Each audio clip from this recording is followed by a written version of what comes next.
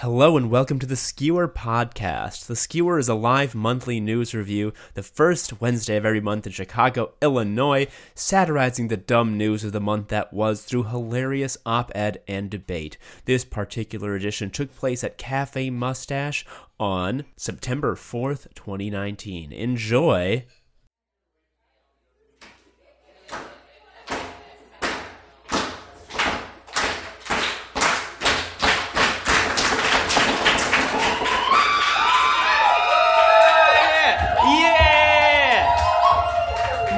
Oh, okay. Yeah. One more. Yeah!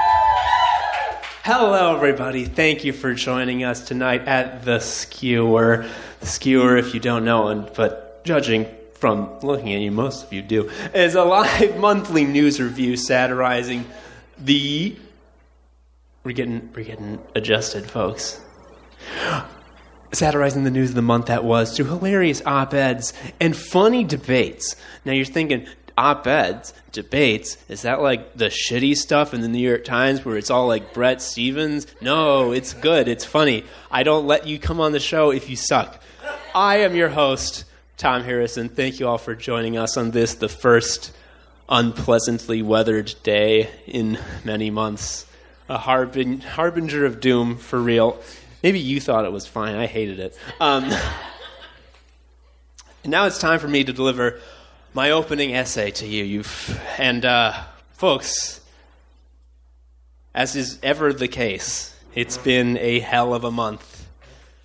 There's lots of big goings-on to cover, lots of meaty topics to tackle, lots of hot takes to dish out, lots of things to skewer with my satirical eye. Can't wait to just cover the full depth and breadth of it all. Definitely won't just focus on one thing. Definitely not just continue to lose my mind over one story. One story that everyone already forgot about. Fuck! I can't help it. Folks, have you heard about this Epstein shit? Have you heard about this Epstein shit? Have you heard? Tell us about it. I'll get there. Oh my God, this Epstein shit got me bugging. This Epstein shit got me hooting and hollering. This Epstein shit, I'm like a prize pig, squealing and reeling. Catch me oinking about this shit. I learned about Epstein's death by being woken up by my wife, who was poking at me with a look of deranged glee on her face, who informed me as soon as I was conscious that Epstein had died, and I was like, okay, guess this is what I'm going to think about forever now. So to recap, Jeffrey Epstein was king pedophile, a major pervert who did sex slavery 24 hours a day for his entire life.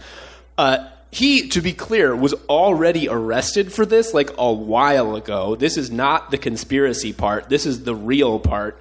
Epstein was best fucking friends with Donald Trump, the Clintons, Alan Dershowitz, Rupert Murdoch, Attorney General William Barr, and anyone who's ever been in a movie. They all fucking went gaga for the chance to ride on his crime airplane, to go to his private island with a fucking gold-domed temple on it, where they, I assume, concentrate all their pedophile energy into a big crystal. Epstein somehow got away with all this because Alex Acosta, Trump's ex-Secretary of Labor, was like, "Pinky swear you won't do it again?" And he was like, "No." Anyway, he gets arrested again. This time it looks like it's for real. They raid his house and they find a ton of DVDs in a safe with titles written on them in marker that were like, "Insert famous name here, blackmail, he. And they release a bunch of files that implicate literally every single person in the universe as having been on his fucking pedophile airplane. Now here's the fucking thing about the airplane. I would never go on it. I'll just fucking say it. The plane seems bad to me. Why would anyone go on it? Like, even discounting the sex slavery and pedophilia, Like, if I just ended up, like, from, like, bumbling like Mr. Magoo and I accidentally got on a plane and some guy was like, hey, Tom, guess what? We got a bunch of hot adult honeys ready to have some consensual sex with you. They are definitely not being coerced and want to do it. All you got to do is go into that cabin right there, take out your nude penis next to Alan Dershowitz and Malcolm Gladwell. They're both giddily grunting like nude little piggies with their pants around their ankles, and you just go to town. I'd be like, oh no, that sounds bad. Do you have a coloring book? And yet it seems as soon as you get your grubby little ape hands on like $5 million, you just hear the fucking call of the wild and must get on the plane immediately. So this month, Epstein got suicided, as you know. Quick poll. Who here truly believes without a doubt that he killed himself and that's that? That's what I fucking thought. Epstein got put in a cell with, like, Vinnie Crimatelli, a deranged mob cop who got put away for, like, a lot of murder. And if a cop gets put away for murder, imagine how much murder he must have done. The guards who were supposed to monitor him on suicide watch were alternately asleep and or not an employee of the jail. People in the jail reported hearing shrieking coming from his cell, which I guess is normal and not worth checking. One of the cameras that was supposed to be recording him at the time, at all times, is unusable at the time of his death. Scratch that, I lied. 2 cameras. Meanwhile, Epstein's representation requests Michael Baden to do the autopsy. If you don't know about Michael Baden, he was the guy who did the autopsies for JFK, Martin Luther King, Michael Brown, and for each one he was like, all normal here. He was also disliked in his private medical practice for offering people unasked for advice about how to commit the unsolvable murder. He also testified at Phil Spector's murder trial, explaining how Phil couldn't possibly have done the murder. And the prosecutor was like, Mr. Baden, is it possible you have a conflict of interest? And he was like, no. And the prosecutor was like, isn't your wife Spector's co-counsel? And he was like, oh, you mean that? Baden, of course, concluded that this was an extremely normal suicide, that Epstein made a noose out of some bedsheets and kneeled forward so hard that it instantly killed him. To be fair, this does explain the shrieking, as you'd need to fully oxygenate your blood in order to reach a high enough level of sicko mode to pull off that intense a power kneel. I'm honestly shocked the report wasn't just like, his neck was always like that. He was actually never alive. Just a fucking Weekend Bernie's scenario for 70 years. Meanwhile, every serious journalist and pundit is like, well, this is all really normal. If you think about this for more than a second, you're a nut job. Consider that the reason for this might be that the CEO of the New York Times is an ex-BBC guy, which just me saying ex-BBC should be enough to get the point across. But to expand, this guy specifically knew about and covered for Jimmy Savile, a serial pedophile who was allowed to operate for decades unimpeded because he got good ratings. And even after he's been dead, his weird pedophile plane just randomly flew to the Cayman Islands the other day. And then there's drone footage of his pedophile island of a guy who looks almost exactly like him. I mean, I'm sure it's just some other guy. But holy fuck, my brain! Like, I'd feel self-conscious about sounding like some sort of Alex Jones conspiracy guy, except this is like the one thing where we have a true bipartisan consensus that, yes, Pizzagate is actually real. And every single politician in the world showed up at Epstein's cell at the same time and Orient Expressed him. Sorry if I spoiled the ending of the most famous mystery story of all time from 100 years ago. But yet they all murder the guy together. And the other thing is that, like, the real pathology of conspiracy theories, when you really have to worry, is when they spur you to, like, form an ethno-nationalist militia. I see this conspiracy theory and I'm like, well, damn, Time to watch anime. It all just feels like the Black Ops guy who got hired to cover up the Epstein murder was just like, yeah, I could cover it up. But what if I don't? Wouldn't that be wild? Wouldn't that just be a trip? It feels like a big prank done to spite us small people, where they dangle the possibility of justice being served right in front of our noses. And as soon as we recognize the scent, they're like, fuck you! We're going to murder this idiot right in front of you and say that he kneeled so powerfully his neck exploded. And everyone's going to tell you we're right. Harvard isn't even going to fire Alan Dershowitz. They haven't. Like, am I crazy to think this is weird? Like, Epstein was a convicted sex pervert with ties to Trump, the Clintons, the British royal family, the Saudi royal family, Rupert Murdoch, Mossad, every major scientist, Matt fucking Groening, the creator of The Simpsons.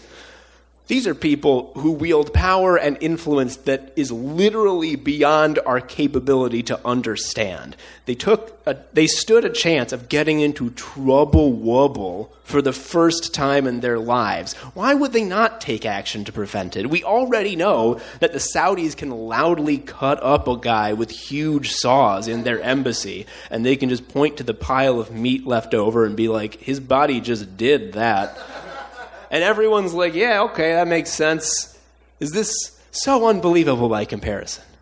Even now, Epstein's associates are just randomly disappearing and getting like 5 minutes of media attention, and it's like, well, I mean, I realize it's silly to focus on this because obviously this level of injustice has been going on forever and probably always will.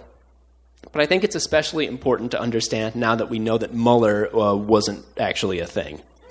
I think we have to accept the likely scenario that Trump will never see any consequences for his actions, that he'll live in luxury for the rest of his life, and that no one associated with him will pay for it, and he'll remain one of the most popular presidents among Republicans for decades. Do you not like that? Does that sound bad? Then we have to demand radical, unapologetic change from our leaders. We can't pretend that maybe one day the current structures will randomly shit out a good outcome. No, they won't. We had Epstein and his whole sick fucking crew dead to rights, and they got away with it because the whole world is set up for them to get away with it. Good enough is no longer fucking good enough. I don't want to see another Epstein go unpunished. I don't want to have to accept a world where women and girls can have their lives ruined en masse by an obvious pervert monster that everyone knows about and hangs out with anyway. I hope you agree. Thank you.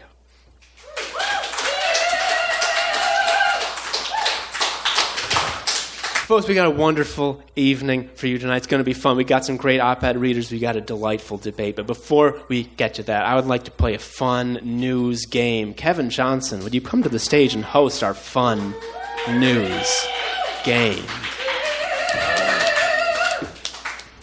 I'm here. Tom, are you saying that we should form a militia against the sex Illuminati? That's what it sounds like to me.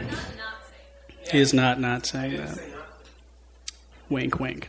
Anyway, so, like all of you have been here before, basically, right? It's cool.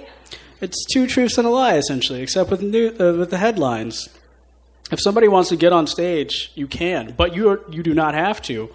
I will play with the audience as a whole. Yes? Yeah! All right. Which means nobody gets a drink ticket. Do you want a drink ticket? All right. Fuck it. No. I was going to say you didn't have to come on stage. I would just give you a drink ticket if you don't want to. I didn't want you to have to walk over to me. I want to earn this. I want to do it right. I don't want to do it wrong by not earning it. Okay. You know? These are pretty easy, though. You say that. Yeah, I do just say that. I want you to feel like I can't really knock you down unless you're really high. Yeah. So, yeah. All right. First story. One of us has polluted the air.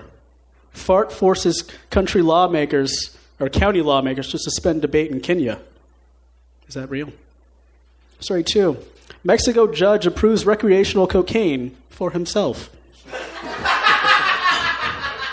Story 3. Twitter won't auto-ban neo-Nazis because the filters may ban GOP politicians. I know for a fact. Wait a fucking minute, third one's motherfucker. true. This is one or the other. I've been online. Do you want audience help? Yeah, I don't want anybody to not be able to participate. Okay. I've never seen the audience. It's like do this democracy show and before. shit, yeah, man. Yeah. Which Yeah. means I'm the only one that gets a real vote. I'm a representative of the people. Okay. So You what do all you voted for me. what do y'all think it is then? I know the third one's true. It feels true anyway. I think the second one is like mostly true, and you did a little fucking around with it. So I'm gonna pick number 2. I think I'm just fucking around with shit. That's what you always do. It's the game, man. That's what I'm supposed to do. And yes, you're correct. My people. Judge Victor Octavio Luna Escobedo? Yeah, there we go. He let 2 people recreationally use it. I don't know why, but he says it has the benefits of like tension release, intensification of perceptions, and desire to have new personal and spiritual experiences. For 2 people, exactly. So I feel like he's probably used it before, whatever. Anyway, second set of stories. Story 1. NASA astronaut accused of hacking bank account from space. Sounds fucking dope. Story 2. Warnings issued after woman is burned by vagina steaming. Story 3. Ed Sheeran and Heinz are releasing a mayonnaise that plays his music. Which means, like, why do we need him? Oh yeah, the first one's definitely true. I read about this. I keep up with space news. I don't know, man. This feels like a representative, doesn't it? You're like, oh, let's vote for this. And he's like, I don't know. I don't know. Someone's giving me a lot of money to say that the Ed Sheeran thing is real. No. Little grease the pubs a little bit. I think the Ed Sheeran thing's bullshit. It's fake. So, okay. Yeah. That is true that it is fake. You were correct in that it is fake. You seem very confused still. Yeah, that's why you're so wise, and you guided me to the right answer. So what they're doing is actually... So Ed Sheeran has a tattoo of Heinz ketchup. I don't know. He loves ketchup. And he has money to get like a more fancy one, but he chose not to. Anyway, so... because he has that, they are making a bottle that has his tattoos on the bottle and is like slightly skin pigmented. It's for charity, I guess. And he got $1,800 for something. I don't know. What's wrong with that? Come on. Boo charity. Boo. I like Ed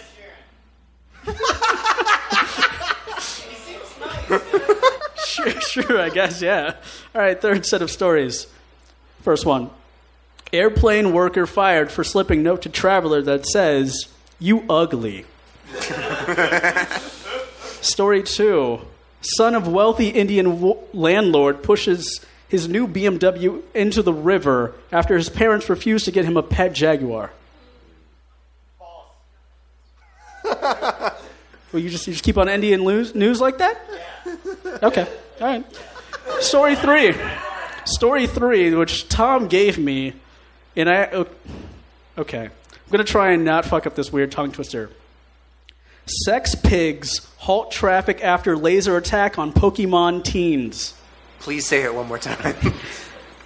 Sex pigs. Don't worry about what a sex pig is. Just wonder if the headline is true. Sex pigs halt traffic after laser attack on Pokemon teens. Yeah, but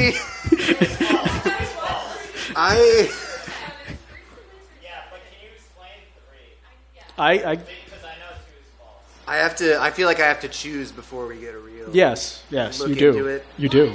Listen. I'm trusting you. Yeah, it's not a pet Jaguar. You wanted a Jaguar car. This is the exact kind of little moving around of words you would do to try to trip me and my constituents up. Also, it's really sad because he's like bipolar. Oh, that's weird for this made-up story. You're just spinning a weird little tale over here. 2 is false. Fine. Yes. Fine. Fine. This is for all of you. Happy almost anniversary. Oh, You gave me the story, Tom. He didn't read it. Maybe you looked in the Reddit comments. The I don't news know. guy didn't read it. Okay, so the sex pigs. Okay. Sex pigs is pretty Epstein. Okay, so there was a couple, a hetero couple, both in like somewhat realistic pig masks. And so like these two siblings like went out, and this is like in some random countryside, whatever. These two kids were like, oh, we want to go play Pokemon Go. Let's go get some Bulbasaurs and shit. And then they come upon these two people. One has a shirt that says king, one has a shirt that says queen. And, like, I guess they didn't want these kids around, so they, like, shine a laser into, like, near these kids' eyes and shit. And so they run back to their parents. And then later on, these two people in the pig masks, like, go have sex on the side of the road, and it causes a traffic jam. So that's how you get sex pigs halt traffic after a laser attack on Pokemon teens. I understand it less now. God damn it, It Josh. was just a tongue twister. It's just a bunch of words, man. Just nouns and verbs. That's all it just is. a bunch of words. I don't know, some of those adjectives, as I was saying, some of those were adjectives. Yeah, I guess there's some adjectives, too. Not getting this. Anyway, thank you for coming up, Josh. There you go. Thank all of you. Happy almost anniversary to you and Kelsey. Yeah, there you go. They're kissing. And, Tom, get your ass back on stage so I can leave. Thank you, Kevin Johnson, for the fun news quiz. One more time for Kevin. Come on. He works so hard for us. All right, now time to move on to the op-ed portion of our evening. Our first op-ed reader, Chicago comedian and former speech team participant. She was most recently a guest on the podcast The Hornet's Nest. When she is not performing sketch and improv throughout Chicago, she is usually screaming. Please welcome Roxanne West.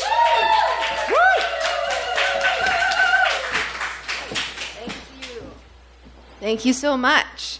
Hello, everyone. Well, wow, what a cool, funky, fresh time we are all having together. At the absolute peak of collective joy we achieved in the past month was some old, terrible dude finally dying. No, not that one. What a pip. And honestly, who can blame us? This shit-ass dude loomed large in our lives, using his imbalanced resources and privilege to steer our ship even further and deeper into the miserable crevasse that is our time and country. I'm talking, of course, about Java, the Chicago Botanical Gardens corpse flower. Oh, boo, hiss. Yeah, tell it like it is. I'm glad he's dead. If you're listening at home, I want you to know, just to describe the scene, that what you're hearing is the tail end of the audience leaping to their feet to cheer on the death of that big, stupid plant. Given a rousing standing ovation for 8 whole minutes that will likely have been edited out in post. So we are in agreement. The plant is dead, and that is good. Thank you. Another 8-minute standing ovation. Some of you may be wondering to yourselves, of course, well, I know the plant is bad, but I don't know exactly what the plant did beyond rich people mean stuff. I mean, Dan Aykroyd played a parody of him, along with John Lithgow playing his brother in that Will Ferrell movie like 10 years ago, which, sidebar, if you haven't seen it, is a roaring, monstrous performance that is so immaculate, so maestoso. It's a prodigious accomplishment that marked the apex of his already superlative career. I mean, he didn't even mention Crystal Skull vodka once. So yeah, maybe you're like me and read your parents' Bloom County books as a kid and decided, yeah, I get politics. I know stuff. And then kind of skated by on that for years. So what did this plant do? This plant was a key funder for climate change denialism, which is interesting for a plant to do. Until you remember that if you're already a decrepit literal corpse, why save the earth when you can no longer plunder it? Drill, baby, drill. Oh, he referred to President Obama as a scary, hardcore social twitch. Baby boy, sure wish that was true. Andrew Vokup and Vox writes, This devil plant and his big ugly brother founded academic institutions and academic programs to spread ideas, as well as nonprofit groups to try to build grassroots support for these ideas and pressure Congress and state legislatures. Many of these ideas were about opposition to government and environmental regulations during a period which these dumb plants were facing serious regulatory and legal problems related to their environmental and safety practices. Through dark money channels, these plants effectively shaped the past decade of politics, guiding us toward our hellscape of corporate greed and a rapidly declining planet. Also, this actual creature has a wife. Wow. I thought being single in Chicago was tough enough, but this is ridiculous, right, ladies? So, I'm sorry. I wrote some of this while in the thick of a 24-hour food poisoning adventure. So, we're all discovering what I've written together right now. The Botanic Gardens website didn't include the plant wife's name, so for simplicity's sake, I figured I'd just give her a fun human name. Something like, I don't know, Julia Flesher. And boy, am I excited for Julia to experience a little goddamn grief in her lifetime. Oh, well, no, she married a monster and profited off of the pain and suffering so many of us that were hurt directly by his single-minded pursuit of being an absolute jag. And now she's getting a little taste of that pain, and boy, do I love it. I hope whenever she decides to date again, everyone thinks it's both too soon and too late. And they all make sure she knows how they feel about it. I hope she saw his corpse. Not all done up for an open casket viewing, which is pretty bad if you've been already, but his actual face in death. I hope that image stays in her head long after she can remember what it sounds like for him to say, I love you. Now I know what you're thinking. Roxanne, I'm pretty sure that plant died in June. And you're just talking about David Koch, like not even in a clever metaphorical way, but just inserting big, dumb, evil plant wherever David Koch would go. Which, okay, let's not underline it, but yeah, just trying to have a little fun. Is it a crime to want to make two people laugh? Third Joker reference in a row of the night, rule of threes, killing it, Roxanne. I am very warm right now. But it's not a joke that I want David's loved ones to suffer. Right? All right, whenever some terrible person dies and we get to dance a little and laugh a little about it, some absolute bootlicker goes, well, they had a family, you know. And finally, with David Koch, I get what an actual relief that can be. Honestly, these terrible people running a smash and grab with our government systems, families, and lives seemingly face no consequence whatsoever because the Democratic Party is too busy trying to figure out how to make boomerangs or something. But they do face a consequence. That certain consequence we all face. They will die. And before they do, they will bury their loved ones. So no dark money channel or think tank can stop death. I don't know if any of you guys are familiar with a little book called Truth and Comedy. But from what I remember from reading it a decade ago, actually, quick sidebar. So I showed my freshman year of college boyfriend drunk history on YouTube. We had met during improv team auditions. I made it. He did not. He asked me out. Classic love story. Definitely not headed towards disaster there. Anyway, he wanted to do his version of it, only retelling movies like Back to the Future. So we got a bunch of cheap vodka and vending machine cranberry juices and filmed it in his buddy's dorm, and it was okay. He had clearly planned some jokes, and he asked how I liked it, and 18-year-old me, who had just read Truth and Comedy and had yet to learn a couple lessons in male fragility,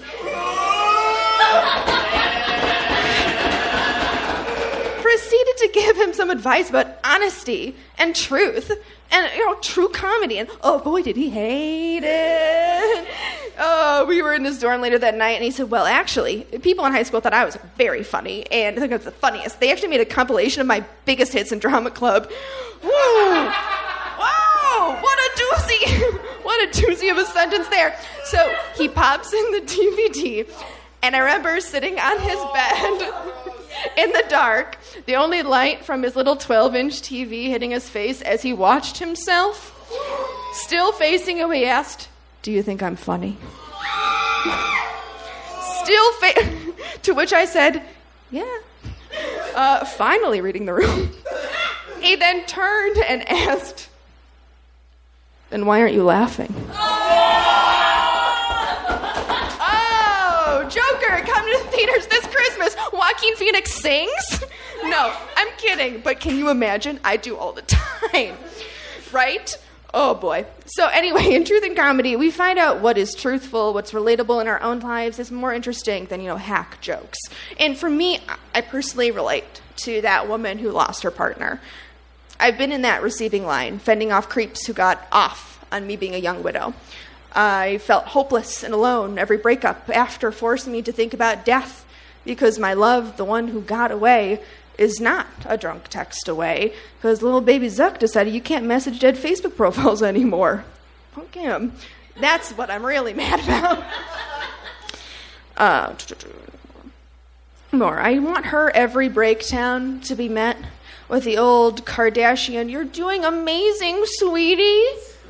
Honestly, if I had your trauma, I'd be even more of a mess. Which, honestly, what else could they say? What can a friend say when, reveal suicidal ideation or some sort of hurt? No, actually, what else could they say? Now, I miss my person, and I bet you miss someone too. A friend, a brother, a father. That's who David Koch was to so many people.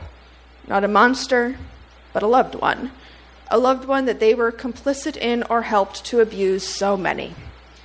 And now we know those specific details, those moments that drop into our stomach. We know how they hurt, and now it's kind of fun to laugh. What else can we do? And I don't want to hear, "Oh, it's mean. It's bad to put that kind of energy out there." That sounds like some kind of rich person bullshit propaganda. Like those stories where who's the most loneliest? Yes. The rich guy. Oh, that old couple in the woods didn't need money because they had love. Well, bullshit. Sure, it is a lot easier to love and live when you don't have a boot on your neck or a Category 5 hurricane headed your way with your disaster relief budget slashed thanks to Coke and his fucking cronies. And I don't know what lies for us after death. And I don't know what you believe. But it is kind of nice to think of our loved ones watching David Koch, scared, confused, and alone, taking that long walk into death and laughing at him. Thank you.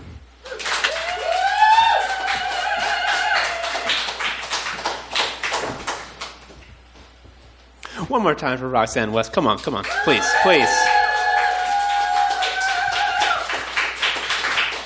Oh, man.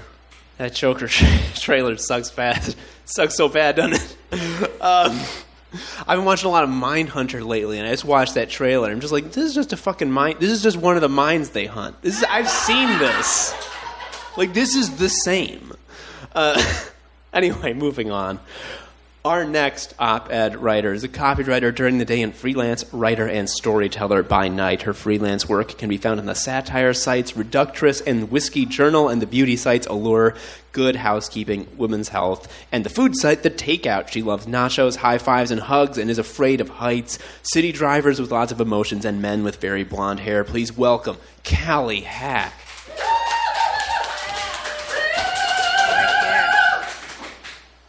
All right, you guys, we're 3/4 of the way through 2019.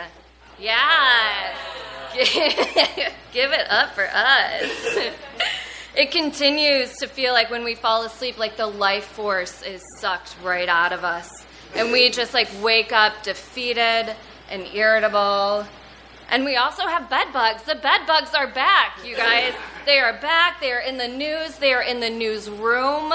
They've made a home at the New York Times because bloodsuckers get all the good jobs. Am I right? Okay. So, bed bugs. There's They are these like little annoying creatures who like infest your internal life, and they take a toll on your mind and self-esteem. And I dated a bunch of them in my 20s. There's like one little bed bug in particular. Let's call this bed bug Jake, because his real name was Jeremy. And that's like kind of close. So Jake was like a New York Times Bret Stephens column, like come to life in human form. Like he was like very confident and like had a loose relationship with the truth, but like you're still drawn to it, and gave it some attention for some reason. He was older than me. He was a writer and an editor. He had a beard. He gifted me a copy of Infinite Jest on my 26th birthday. Have I painted the picture? Like, we all know this concept of a man. Like, we've all been there. I was young and dumb, and I was, like, truly smitten. And anyway, okay. So I'm going to be a little vulnerable with you guys right now. Like, this is my Brene Brown moment. Like, just don't make me regret this. Like, what I'm saying, just don't tell my mom. She worries. Anyway, so Jake and I, like, we, like, went through, like, a bed bug thing. Like, ugh. It feels good to say that out loud, you guys. So, and I know what you're thinking. You're thinking, Callie, you went through a bed bug thing? Like, aren't you too hot to have bad things happen to you? And I was like, thank you. I know, right? I thought so, too. Until this happened. So when Slate wrote an article about the New York Times going through a bed bug situation, I had been there. It resonated with me, and I loved it. I loved the messiness of it. I loved the gossipy nature. Like, I was hoping that the New York Times would feel humbled by it. Like, maybe they could use this as an opportunity to, like, grow and not think that they're so invincible. Like, learn from my mistakes. So anyway, my situation was a little bit different. So Jake and I, like, moved into his 300-square-foot studio apartment because nothing makes a relationship stronger than, like, being able to hear your partner poop while you make dinner for you guys. So we lived in very close quarters, and it was nice when either one of us went on a trip. It was nice to miss the other person. So one time when Jake came home from a vacation from Arizona, because he was white, if you didn't get from the profile I said earlier. So when he came home from vacation, I was, like, very happy to see him. I was excited, and I, like, jumped into his arms. He had, like, just put his bags down, and I, like, jumped into his arms, just like a big dumb puppy. And he just fell backwards. Like, writers have delicate hands and very little upper arm strength, and I forgot he won me over with his words. So we just, like, fell backward onto the futon, which, like, jarred awkwardly across the wall, and the electrical outlet went loose, and a fire spread up and around the wall. Like, I myself, I ran out of the apartment. I just left. It wasn't a fun thing to learn about myself, but, like, I'm also, like, not surprised. Like, I am comfortable, like, cowering in fear. Like, that was fine. Jake was quick. He was nimble. He types all day. He has good fingers. He, like, grabbed the fire extinguisher, and he, like, put out the fire right away. It left behind, like, a charred hole in the wall, though. And just for, like, a bit, we were like, should we tell anybody? And then we just, like scooted our futon bed in front of it. Like it never happened. And we forgot about it until one spring when we got a notice that the garden apartment below us got bed bugs. And we, like, frantically tried to, like, proof the apartment. We got the powders. We got plastic bags.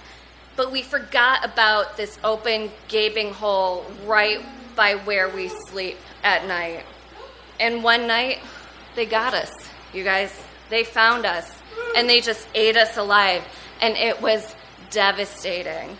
We ended up having to throw away, like, both of our copies of Infinite Jest. Like, it was terrible for him. We moved out shortly after that, and then we broke up shortly after the move. It was like maybe life was just too easy. Like, maybe we needed these bed bugs to, like, unify us together.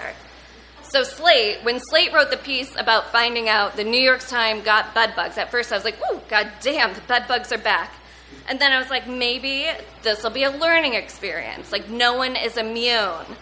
But then Brett Stevens got involved. So if you don't know this story, like, New York Times, it got announced that they were going through a bed bug thing. And, like, people on Twitter were, like, having just a fun time making fun of them because that's what you do on Twitter.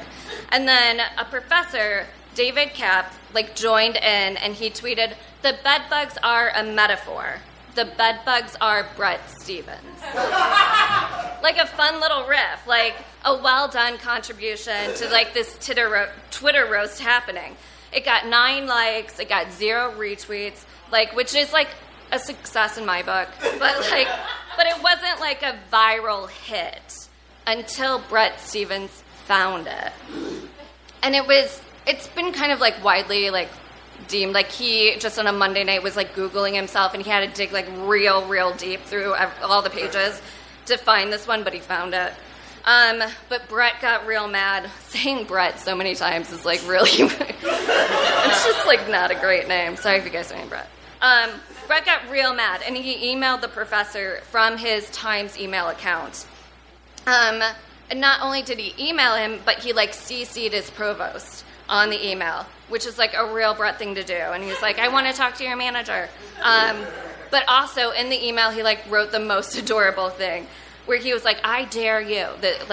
He wrote this to the professor. He was like, "I dare you to come to my house, meet my wife and children, and call me a bedbug to my face." Which honestly is just, like, it reads as, like, a very kind of, like, polite but, like, very specific, like, kink, you know? Like, what a lovely invitation. Like, come over for dinner, ask my wife about her interests, play catch with my children, then sit me down and, like, call me a little bedbug to my face. Like, it's just, you're such a bad little boy, Professor David. So anyway, the bedbug story, like, didn't die that Monday night, and, like, much like bedbugs themselves, it has been a resilient story and has evolved further. So the professor tweeted out this email because, like, he wasn't afraid. And he knew, like, Stevens was just trying to, like, submit him, right? Like, it was a power play with the intentions of maybe getting him fired and also to silence him to do anything further. But joke's on Brett, because this professor is tenure.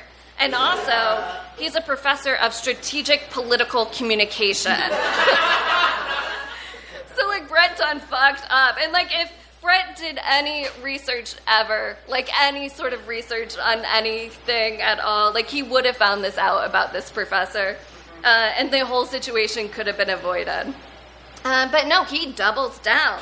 And he writes an article, which is, like, just, like, a loose kind of, like, subtweet.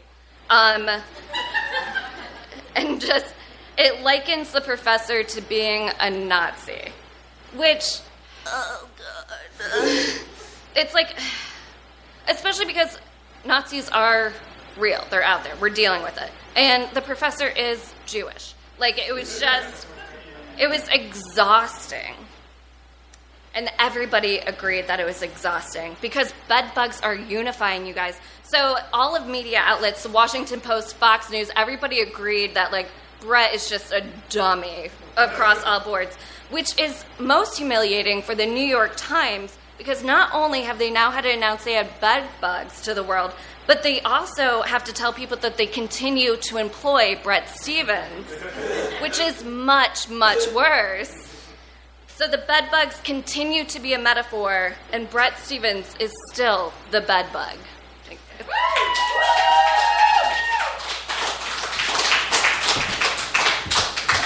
Please keep it going for Callie Hack. Come on. Ooh. My favorite thing about Brett Stevens is that he's richer than all of us combined. He gets his paycheck from not researching things. It's fun. All right, our final op-ed of the evening is by Erica Dreisbach. And yeah, you know it. An artist, writer, computer programmer in Chicago. She is also co-producer of this very show, The Skewer. Oh, she's great. Erica, come to the stage.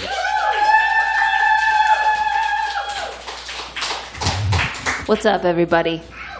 It is so nice to be out. This past August, it was widely reported that Snapchat the dwindling platform for sending ass selfies, is now being used to sell black market assault weapons. The first sentence of the Snapchat community guidelines is, "At Snap, we contribute to human progress by..." And I don't know what comes next, because my brain forcibly draws the curtain and I cognitively black out and am unable to read further. I don't need to know what they say, because it's the null set. They contribute nothing to human progress. In fact, as we now know, they contribute to human destruction. We are in a bad cycle of online that has a decent possibility of ending human life on Earth. It's not a joke that during this show, we may receive the push notification for the tweet that begins the nuclear war in which we die. Ding. Uh-oh. The stages of the bad cycle... This gets funnier, don't worry. The stages of the bad cycle of online, the swill in which we swirl, are: number 1, online; number 2, unwanted penises; number 3, the cool people leave; number 4, pictures of guns; 5, real guns. In stage 1, a good online space is born. The jokes are good. All your friends are there. They're smiling. They've got Cokes. They've got Sprites. They're like, "Hey girl, get in here." Celebrities are there. It's fun. This is the high point. Stage 2, unwanted penises. Hordes of them dangling at every angle. This includes the anatomical penis and the metaphorical penis. This includes harassment, doxing, death threats. This includes messaging a femme-presenting person with a winky emoji, and then if she doesn't respond within 30 seconds, writing, "Fuck you, slut." Stage 2 can last a long time. But it is followed by stage 3, the cool people leave. And in the absence of cool people, the online space is left to fester in the dick cheese of socially alienated men, mostly young, mostly white, leading to stage 4, pictures of guns, posted ironically and then unironically, and celebrations of violent murderers and collective worship in a nihilistic death cult that feels just enough like community to not notice that they're rotting from the inside. That's what I think the Tiki Torch Chino boys are, and what the president's rallies are. Masses of very lonely people shouting hateful things in unison and feeling less lonely for a minute. But nobody there is like connecting or like exchanging phone numbers and talking about their feelings afterwards. Like, they're not friends. Eventually, the pictures of guns aren't enough, and we have stage 5, real guns. I'm not sure how this paradigm applies to online spaces like Craigslist, LinkedIn, and Tumblr. So, like any good pedant,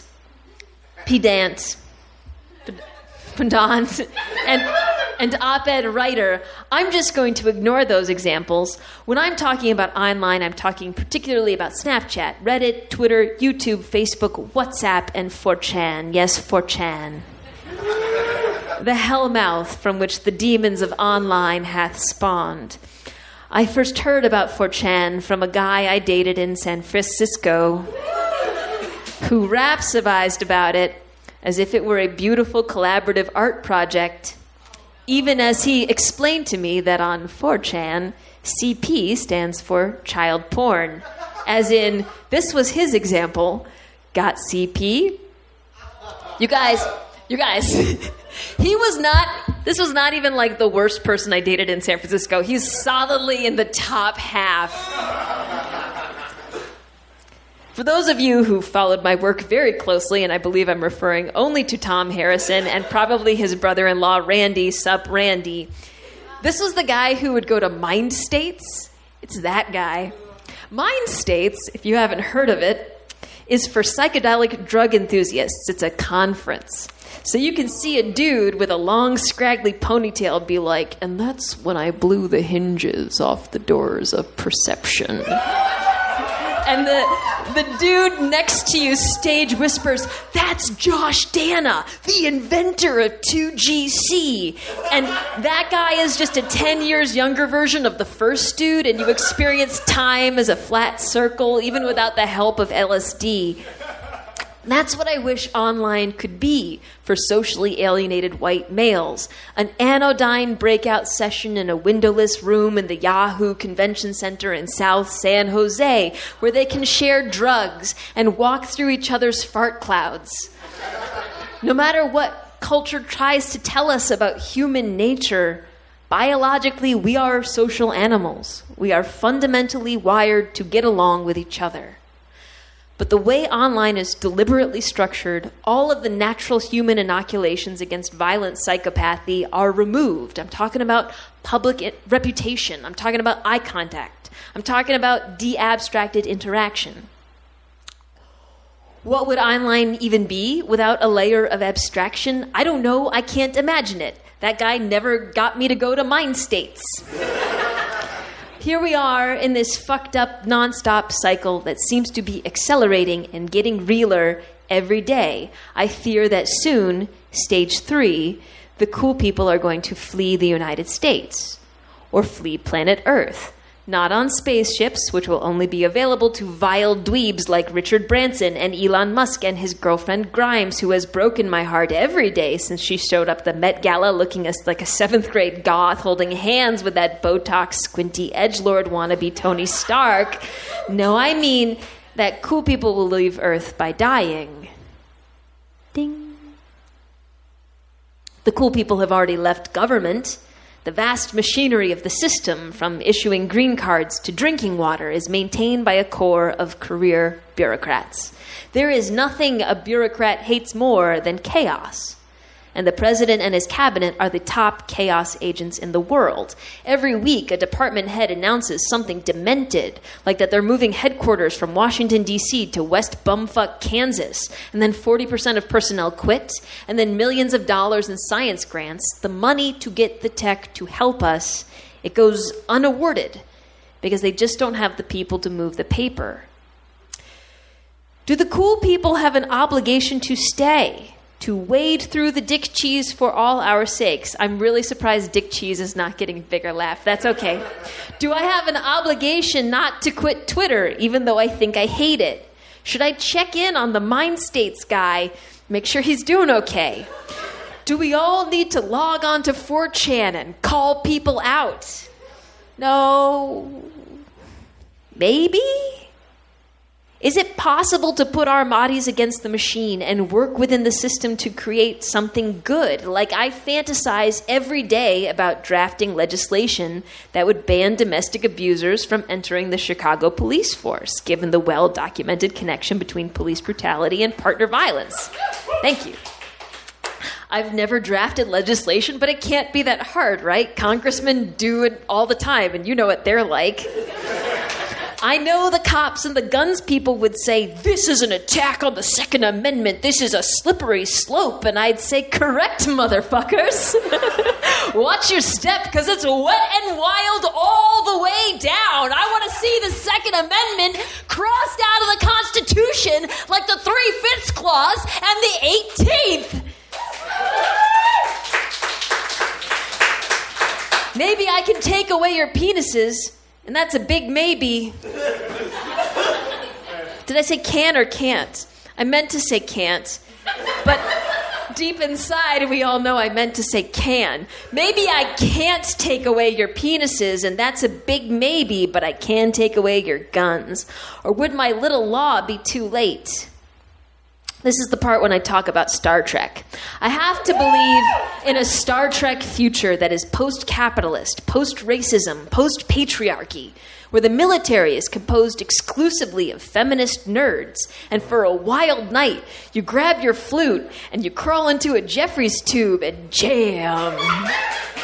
The quality of life in Star Trek is a direct function of a peaceful culture totally alien to ours. Like if the holodeck existed in our world, it would be used exclusively for violent sexual fantasies about AOC. But on the Enterprise, the holodeck is for like Sherlock Holmes cosplay. Or conjuring an audience for Will Riker's one-man jazz trombone concerts. I always got time to dunk on Will Riker. The fact that he is the most conventionally masculine person on the Enterprise D is the biggest joke about traditional masculinity ever, and I am here for it. How do we get there from here?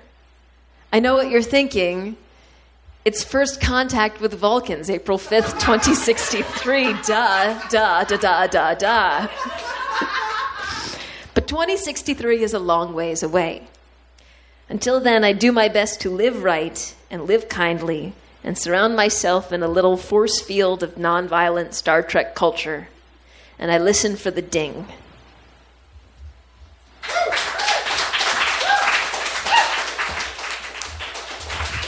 Thank you one more time to Erica Treisbach. And thank you again to all of our op-ed writers this evening. Give a little more. That was incredible. Very good. Unfortunately, Eunice Jarrett, our fourth op-ed writer, could not be with us due to unavoidable circumstances, but we will soldier on regardless. Before we move on to the debate, I would like to just thank, as ever, our wonderful venue, Cafe Mustache, for hosting the Skewer. Nearly 4 years now. It's been good. And also, if you were walking in, you may have seen a donation bucket. The money in that donation bucket goes directly to our writers. So if you think the people who are making art for you are good, you could pay them. But also, it's free, so if you don't have money or don't want to pay, that's cool too. You don't worry about it. And I think that's everything. So let's move on to the final portion of our evening, the Skewer debate. Because every month, there's something so contentious that no one opinion can cover the whole breadth of it. We need a debate, and we need the audience to decide a winner. So let us get our debaters to the stage. Our first debater is a Chicago-born and raised freelance producer and writer. She is a staff writer for the award-winning podcast Pleasure Town and a content producer for the gaming podcast Tabletop Potluck, and an all-around hot mess. Please welcome to the stage Ray Goldberg.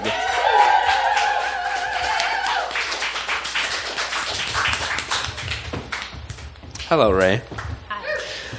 Our next debater is an author in Chicago, Illinois, living above a noodle shop, writing horror stories. She writes and designs tabletop role-playing games and has uselessly hot takes on obscure film. Please welcome Josephine Maria Janasek-Leschinski.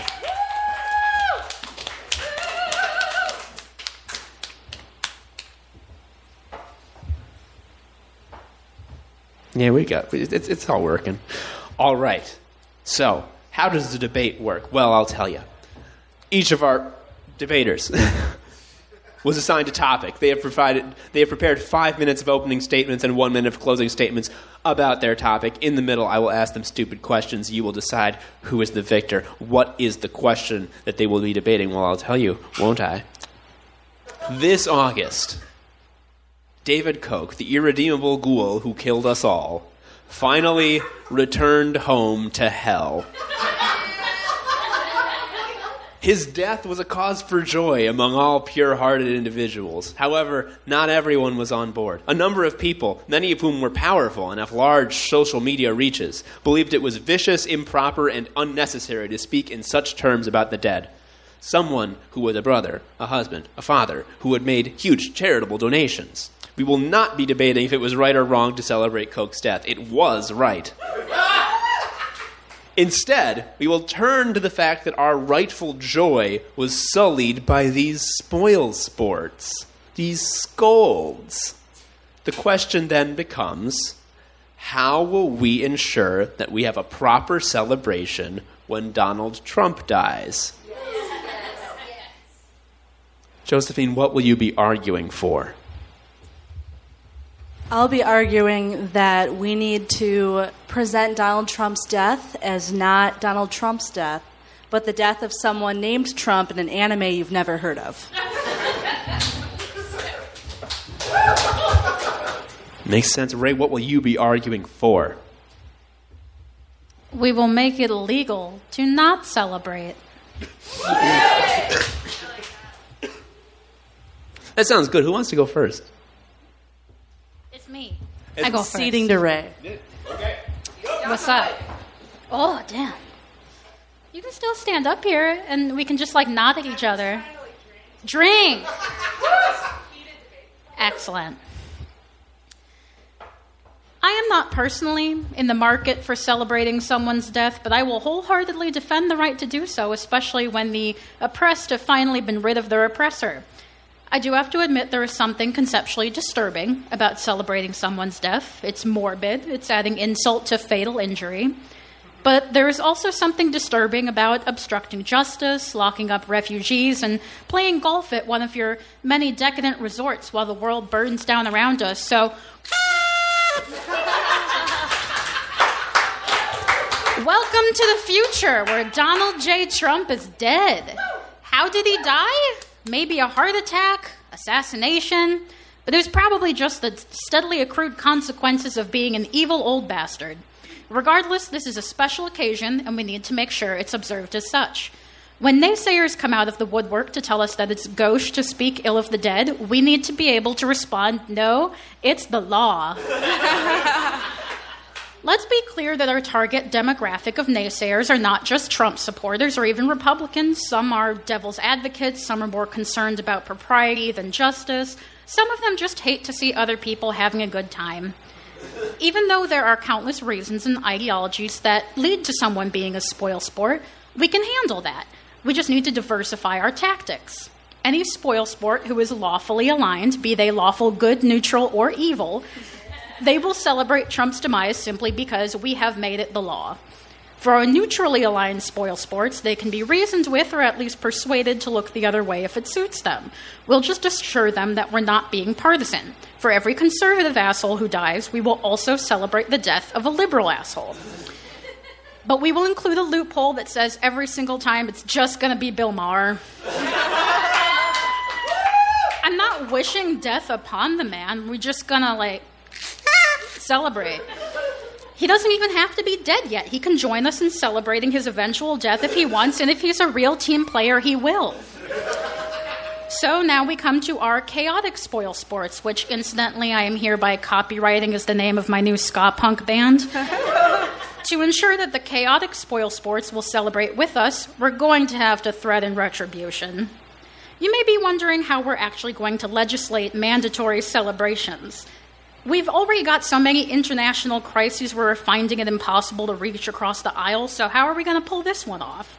Well, with a lack of Trumpiness in the world, a dearth of Trumpitude, there will be a power vacuum. Any politician knows it's hard to get people to love you, but it's really easy to get them to hate somebody else. Any lawmaker who already hated Trump will be pretty on board with our plan, and the ones who supported or at least colluded with him, they'll figure out pretty quickly that demonizing him can help them achieve their own dread goals. Tell them he was secretly salivating about taking their guns and melting them down into food stamps. Tell them he wanted to raise income taxes to 100% plus your firstborn child. Hell, just tell them Trump is the Antichrist. Are we sure that he isn't? Mark my words, there will be parades in the streets. Another possible concern is that even lawmakers who would love to celebrate Trump's death will think actually making it illegal not to is a frivolous use of legislative resources. To that I say, here are some other things that are illegal in America. Playing more than 10 hours of bingo per week, falsely claiming you lost your mail, depicting Smokey Bear without his consent, eating a frog that has competed in a sanctioned frog jumping contest, falling asleep in a cheese factory, using a telegraph to embarrass someone, having a picnic in a cemetery, killing Bigfoot, or putting too many apples in a barrel. If all of that stuff is illegal, we can probably make it illegal not to celebrate Trump's death. My opponent would have you believe that our friends the spoil sports would be assuaged if we tell them we're just talking about anime. Maybe that'll fool some of them, but it's not going to get past the active Trump supporters. They're already scouring the internet for anything even remotely anti-Trump and jumping all over it like it's a carnival bouncy house made of fascism.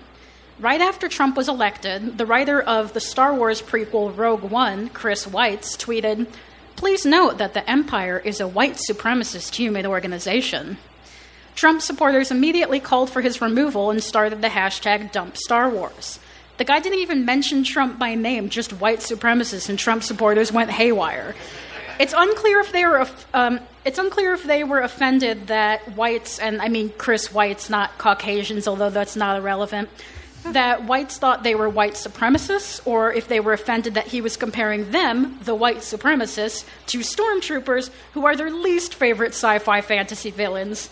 How dare you, sir? They prefer to identify as the army of the Dark Lord Sauron, and they are here to make Mordor great again.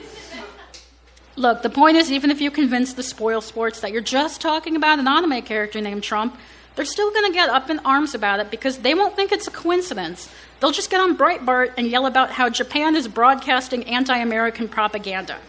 It's hard enough to convince right-wingers they're wrong about stuff they made up whole cloth from the deepest recesses of their mind, and 10 times harder when they're wrong about stuff that, even if it's not true now, has actually happened before. The anime ploy isn't going to work, folks.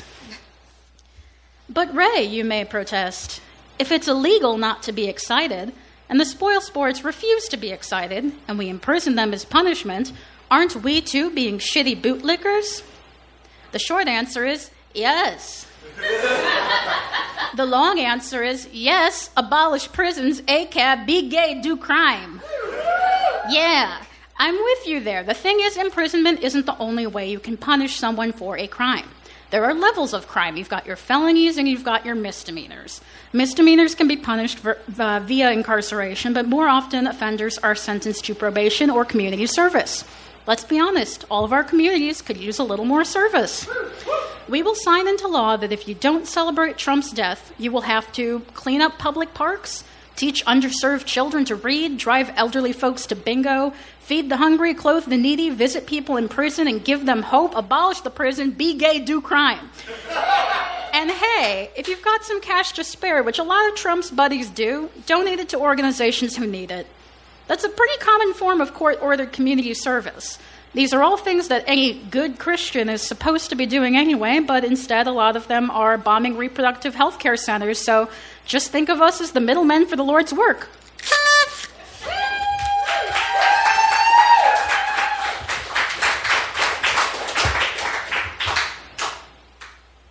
My phone went unlock, so just a moment, please. Can I concede now, pull Scott Walker, or should I wait till later? All right, konbanwa. I'm sorry, I have to admit, I did not prepare for this debate at all. I was busy binge-watching a new show last night. Because I am single aggressively, and I am technically unemployed. I've been watching a lot of Full Metal Alchemist. Brotherhood, of course. In a lot of ways, I'm really similar to Elon Musk. Is he still dating Grimes, or are they still broken up? I don't know. Yeah, it's unclear, just like my love life. They're on a break. So I'm just like Elon Musk, except one of us is a leech on society, and it's not me.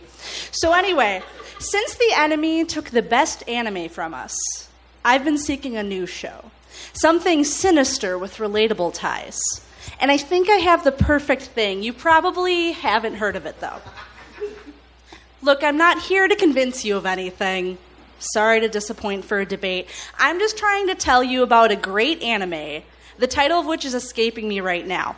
So one day, our glorious leader, our current president, will die. Insert cheers here. Thank you. Thank you. Well directed. I'll put that in the notes. And when he does, the vast majority of us, the good majority of us, will want to celebrate. But there will be those who demand his office has to have a certain respect to it. That his death is not something to throw a potluck with Jell-O shots over I am hosting. Therefore, to keep a general unity, I suggest we celebrate his death not by celebrating his death, but by celebrating the death of this different, but in some small ways strikingly similar character in this anime I did not just make up right now. It's a real anime. It's just really hard to find. It hasn't been uploaded to Crunchyroll yet, but I found it in one of those video stores with the pornographic maquettes and the really dusty Gundam sets and the couch that no one has cleaned but is obviously used a lot. Did you know those places still exist? Anyway, they also had Escaflowne posters. Does anyone remember Escaflowne? Yeah! Yeah, so this anime is kind of like that, except the revolution never happened. And there's less mechs run by blood. So, okay, it's not as cool as Escaflowne, but the politics are infinitely more complicated. I think you can probably watch like the first episode on YouTube in 12 parts, or I know there's a rip somewhere in Pirate Bay. Maybe. Did that website survive the call? Has anyone checked their island? This anime has an island too. Imagine a dystopian world where the most innovative minds are investing in and trading fake digital currency and someone got that one, and trying to achieve their vision of a profitable reselling shop full of bulk crap manufactured by children in some other country. It's the dream of this imaginary country, where the most intelligent minds in generations have set themselves to the purpose of making people who enjoy things feel bad for enjoying things, and using their vast mathematical skills to downplay national tragedies. Imagine a place where people cheer as a nefarious genius launches a car into space that will eventually take everyone profiting from their labor out into the black abyss after setting a dying planet on fire and leaving the masses to perish. Also, there are mechs. And at the head of all of this is an orange-haired maniac who the uber wealthy have us, I mean the people in this anime, distracted with dreams that we might one day be like them, puts children in cages. He steals from the people who elected him. He commits treason and no one does anything about it. His name is Trump, but not like our president, like a totally organic name that came out of nowhere. And I heard in the next episode he's totally going to die. Sound kind of familiar? Maybe you've heard of it? Was this that shit that your one friend from high school is always posting about? Like, is that a real show? What am I proposing? Well, I want us to celebrate Trump's demise in the way that God intended, by admitting that we are not celebrating Trump's demise, but in fact celebrating the demise of a similar character in an anime that you've never heard of. For what reason are we celebrating our glorious leader's death in this obscure way? I don't know, man. What reason did Hiroshima have to jump in that mech at the final hour, sacrificing himself and Legionnaire Primus to save all of Space Force from our Russian allies? It sounds good, right?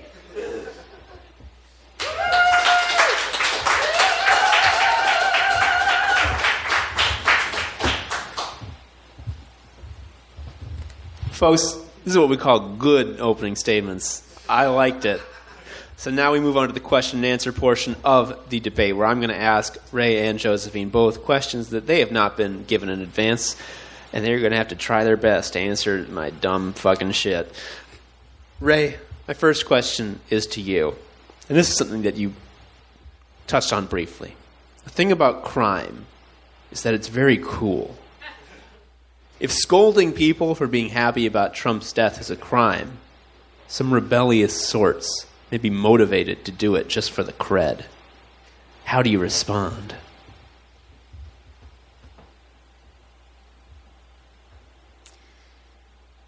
You're right, that is some dumb fucking shit.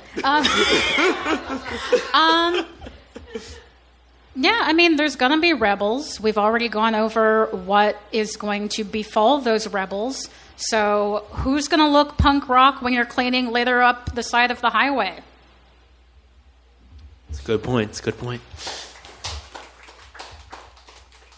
Josephine, my next question is to you. If we're going to do what you say, we'd be telling a lie. And how can we fully enjoy and appreciate the blessed moment if we're having to lie to do it? How can you justify it? I mean, isn't all art like a lie in some way? I just want to create a big, beautiful, nationwide art project with all of you, and you want to shut that down? You sound a lot like Trump in this anime I made up. Oh, no! I mean, it's real. Okay. That's nice. Ray, my next question is to you. The thing about laws is that they're almost always created and enforced by cruel fascists who love Trump. See, for an example, the cops. How will you ensure that their deleterious influence will not ruin our fun law? I think we're just going to need to create a team of party cops. Yes! Which sounds like an oxymoron. But based on the cheers y'all just gave, y'all are down for party cops. So, yeah, there's going to be roving the streets in some spiffy little suits, little badges. And if they see someone kind of walking down the street going, they'll point at them and go, "Citizen, celebrate!" And then they'll just, like, start playing Carly Rae Jepsen. And then, oops, everyone's celebrating. I love the party cops. Oh, damn. Josephine, question for you. Now, this ploy is going to work for sure against the boomer Trump fans and, like, pundits on TV. They're going to get fucking fooled like nothing. But I'm sad to say it. A lot of Nazis are really into anime. And they're going to be suspicious that they haven't heard of this one you're talking about. How are you going to trick them? I'm just not over the party police that's happening over here. Like, I just need a moment. Running on a platform of party policing, it's just sad. I found that the best way to trick a Nazi is to just say, "Well, I discussed this in my women's feminist class." Yeah. Yeah, they do get mad at that. Ray, a question for you. Are you simply going to make it illegal to scold people who are happy about Trump's death, or will you go further and require active celebration? Which do you choose and why? Well, based on the prompt, which I definitely came up with myself and was not emailed to me by someone whose name rhymes with mom, I think you have to be actively celebrating, but then it's a question of what constitutes celebrating. So if you want to say, "Oh, this is how I celebrate," pew, pew, pew, pew, congratulations, you have done your mandatory celebration. I like it. Josephine, question for you. So this anime, with this guy named Trump in it, what ninja magic does he wield?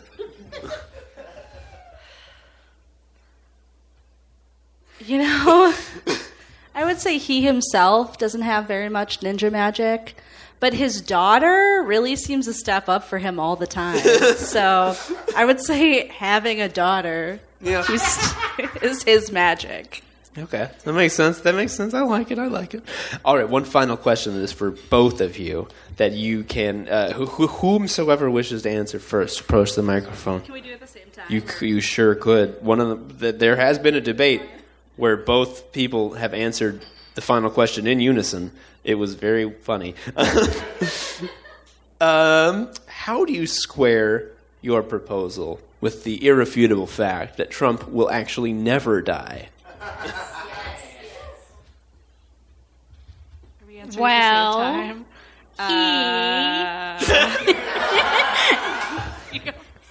No, we gotta say it at the same time. Okay. Trump could possibly self-destruct. Well, you heard it here, folks. Trump can possibly self-destruct. What can I say? That's it. That's all. Closing statements. Ray, you went first, right? Josephine, you go first with your closing. Let's make it happen. I feel like I've changed so much during this debate that I don't know if my closing statement really fits my argument. But in conclusion, the dictionary definition of anime.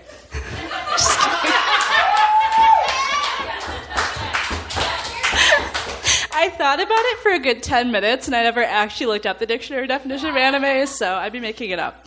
In conclusion, my opponent would have you forced to celebrate with undoubtedly some strict rules like the party police on your joyful morning. Instead, I propose you celebrate in whatever way you choose. So long as it is framed in an imaginary show that you saw one time with maybe one or two friends, and okay, maybe both of you were kind of high, and maybe it was totally on a VHS that you bought at a rummage sale, but it also totally exists. And I'm sure someone on Reddit knows the title. And leave those Trump supporters in the state they've always been, extremely confused and behind the times. Just remember that no, in this case, it is a real anime. Yes, this fake president, this very real anime, really did die in last week's episode. And no, you haven't heard of this show. It's very obscure. See you later, Space Cowboy.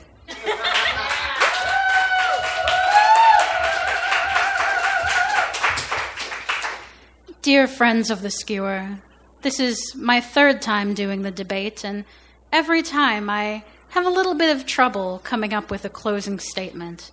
After all, what is there to say that hasn't already been said? So,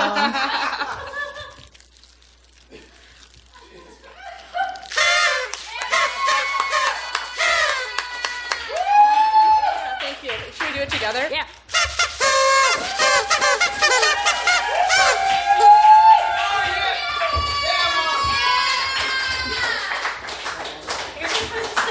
Yeah, why are you leaving? Why are you leaving? It ain't over. Who won this magnificent prize of the golden skewer with a bauble on the end?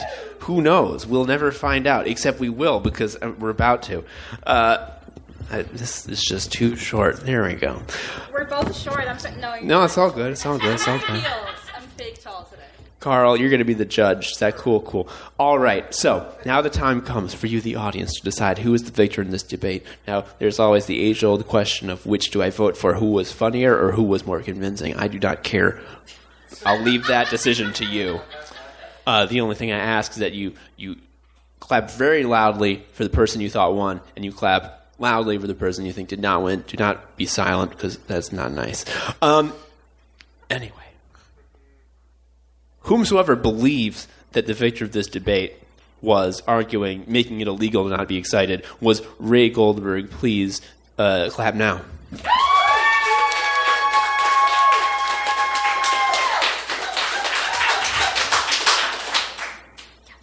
Lovely. Whomsoever believes that the winner of this debate arguing that we should talk about fucking anime was Josephine Maria Yanasak-Leszczynski. Please applaud now.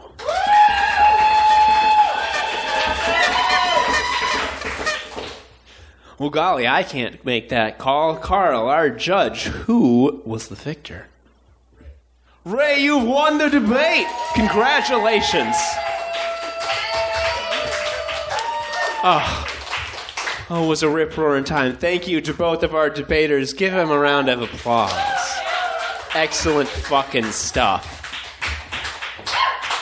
And folks, with that, the Skewer is over for another month. Our next Skewer is, again, the first Wednesday of the month, October 2nd. We are also a podcast that you can listen to on your dang computer. In 2 months, it'll be our 4th anniversary. Holy shit, that's a long time. I really hope we can outlive Trump. If Trump wins a second term, I don't know if I can fucking keep doing this shit. Not just the show, just like life in general. But thank you all for coming. It was super fun. See you next time. Bye.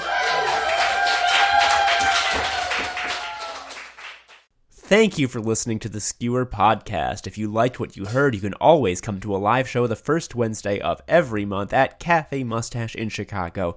If you like the podcast, you can leave us a review or subscribe on whatever your favorite podcast app is. If you'd like to be on the show or just want more information, you can email us at skewerchicago@gmail.com. Until next time, thank you for listening and see ya.